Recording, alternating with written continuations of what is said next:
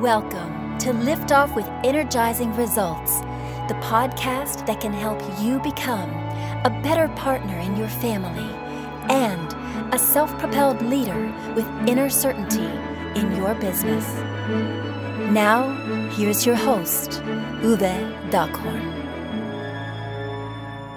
Welcome to Lift Off with Energizing Results. Let me start with an invitation for you before we dive in. This is a safe and neutral space here. The more open and honest you answer the questions that will come up to yourself, the more effective this will be for you. Sound good? Okay, here we go. Today I'm very excited to introduce you to Dr. Mandy Lehto. How are you doing, Mandy? And where are you hanging out right now? Thank you for having me, Uwe. I am in Wimbledon in London, which is where I make my home. And it's not raining today, which is always a plus. Wonderful. That sounds peaceful. Amazing. So Dr. Mandy Lehto is an executive coach for driven leaders whose lives look shiny on the outside, but they're secretly wondering how long they can keep this up. How long they can keep this up. And I think your mission to slow down and get clear on what success looks like now in this season of their lives is remarkable again. So I'm very thankful I can talk to you today, Mandy.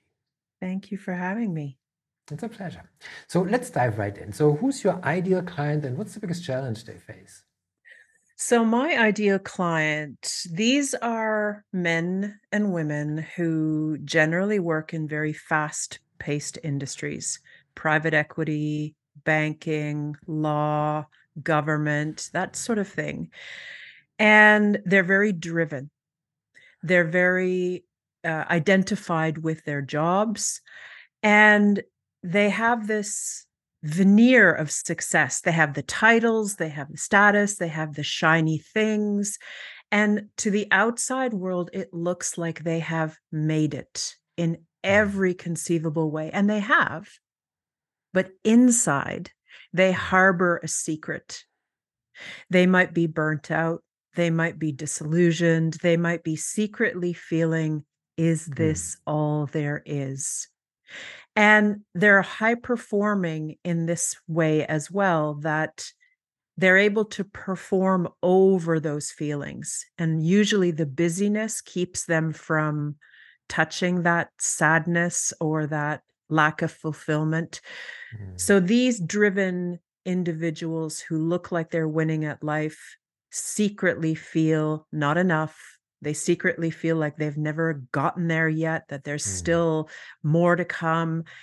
And there's this void inside, but nobody would know because they perform over it so compellingly. That's who I work with. Well, essential questions that we all need to ask ourselves. And at this level, it's very important to get answers, right? So these people are they're feeling that if they go faster, if they work harder, if they continue using the winning strategy that's worked for them for all their lives, that will bring them some relief from this. So surely the next bonus, the next success, the next accolade, the next shiny gadget, the next kitchen renovation, the next relationship, the next loss of 5 kilos or whatever it is, that will for absolutely sure bring that fulfillment that they're looking for. But they kind of know it won't. And I think that's the insidiousness of being on this cycle, is this need, this compulsion to continue pushing, knowing that it's probably going to feel hollow. And as soon as you arrive there, you'll celebrate for about 16 seconds. And then the need to do it again begins. So it's exhausting as well. It almost also sounds sad, to have compartmentalized, all the things that you just mentioned. And the last time I checked, we're all humans, right? I hope so. So what are common mistakes your clients typically make when trying to solve these challenges? Well, as I said, they revert to their winning strategy, right? And their winning strategy has been put more muscle in it, work harder, stay longer at work, push harder. It generally, the default is farther, faster, more, better.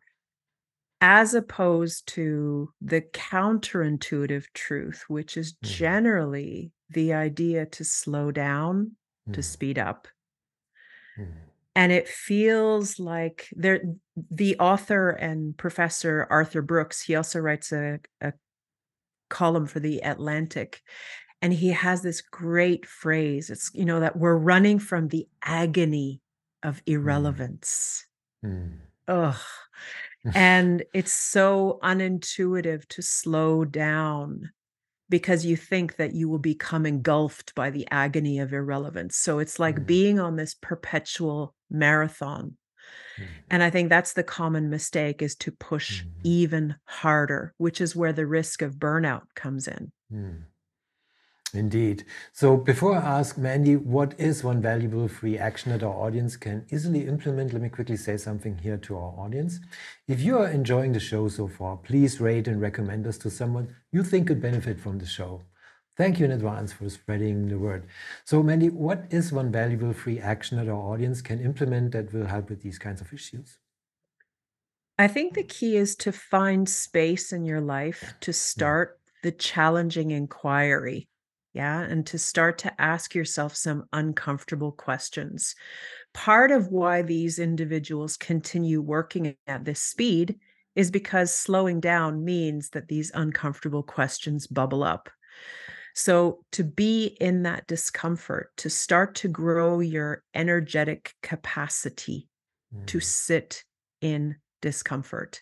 It doesn't feel nice, but it's like going to the gym. When you lift weights, tiny micro tears happen in your muscles and then they rebuild stronger. So rebuilding, or actually building maybe for the first time, our capacity to sit in discomfort, which means slowing down and starting to dialogue with yourself, thinking, what is my work identity hiding? One of my favorite questions to offer too is, what am I trying not to know? What am I afraid of if I slow down? What am I afraid of? And beginning a dialogue with some of those questions and murky feelings that might bubble up if we slow down enough and courageously sit there in that agony of irrelevance and seeing what bubbles up. It's not an easy step, No, but I it's a understand. courageous one and a necessary one.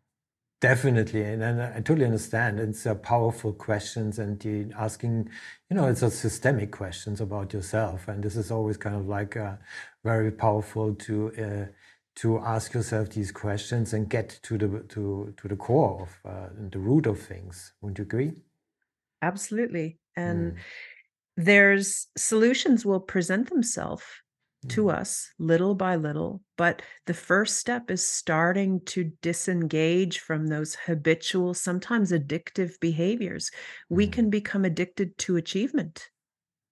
We can become addicted to the dopamine that we get when we win or when we achieve at something. And to slow down can feel so dull, and it can feel like we've lost the adrenaline.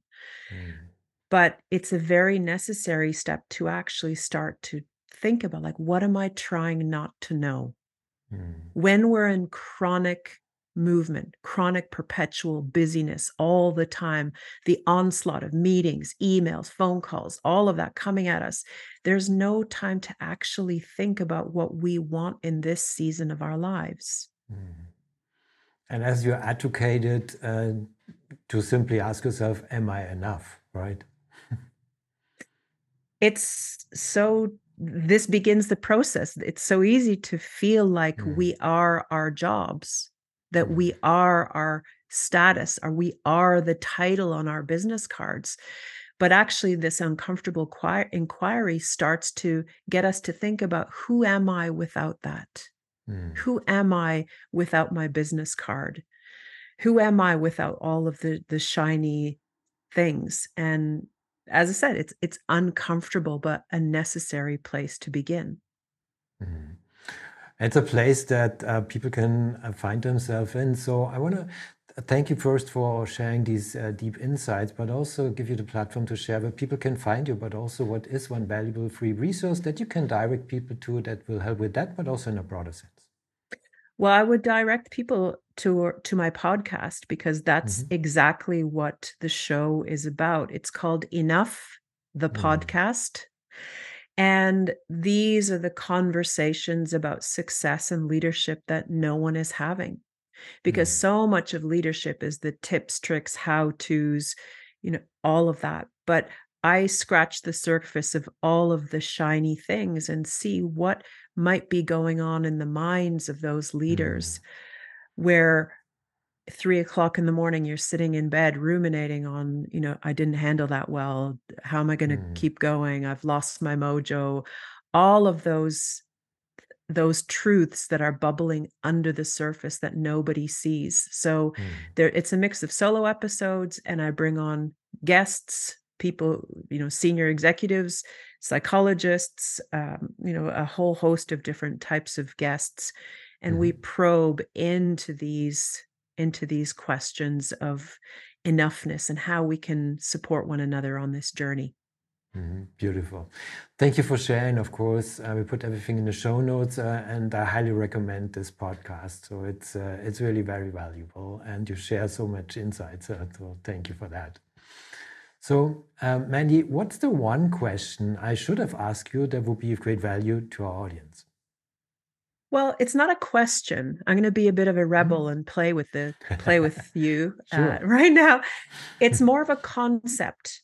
And I found this hugely useful, not only for myself, but for a lot of the people who I coach who are in this inquiry. There's a scholar and author called David Brooks who has come up with the concept of the two mountains. And often when we are at the beginning of our careers, the whole idea of the first mountain is all about accumulating status, title, shiny things. It's a great place for our ego to hang out, when we're winning at things and we start to get traction in life and put our reputation out there. Who are we in the world? This is where we start to express and take up space and visibility and all of those parts of our career that are very useful to us and help us to identify as successful in the world. But when we stay on that first mountain maybe too long, or we don't understand that there's more mountains, it can start to feel hollow, a little bit unfulfilling after a while, sort of been there, done that. And this sense of trying to replicate, let's get a new shiny thing, let's get a new title, let's get a new degree. And it feels good for a moment, but then it disappears super quickly. And I want to introduce the concept of what David Brooks calls the second mountain. And the second mountain is really when we switch over from the concept of me on the first mountain to we on the second mountain, where we start to really get curious about, who am I helping? What's my purpose here? What do I want to create with this one precious life of mine? Who am I walking shoulder to shoulder with? Yeah. What is it that I'm creating that isn't about the status, money, shiny things, like something that feels good? This is the place where we go to get all the music out inside of us, regardless of what your profession is. Like you can leave this planet finished up with no gifts unused and no gifts ungiven. So that would be the concept rather than the question that I would offer your listeners is, if you're feeling in this hollow place of not enoughness, or is this all there is, maybe it's squinting off into the distance and seeing that there is a second mountain in your life. What does that look like? Well, maybe the question is, what is my second mountain? Very true. I couldn't drop that on you without the context. So yeah, what does my second mountain look like? For sure. Excellent. No, thank you for sharing. This is wonderful. And my audience will love it. Good. So that brings me already to my final question. It's a personal one. When was the last time you experienced goosebumps with your family, and why? My children are musical. At least some of my children are musical. I have 4 children collectively, 2 of my own and 2 stepsons. And when you asked this question, it immediately brought me back to watching my son performing Sibelius's Finlandia in an orchestra. Now, I have a Finnish passport, which is why I look like this if you're watching on video. I am pale and interesting. So Sibelius's piece has been something that I heard growing up at home, growing up with Finnish heritage. It's something that when I was studying to do my PhD, it was the piece of music where I would lie on the floor with my headphones on. When there was a sunbeam coming through the window, it was kind of like a cheap, I had no money at the time. It was like a cheap form of pleasure, listening to this beautiful piece of music, laying there with my headphones on and like feeling all of the emotions in that piece. And I remember that was like the anthem of me doing my doctorate.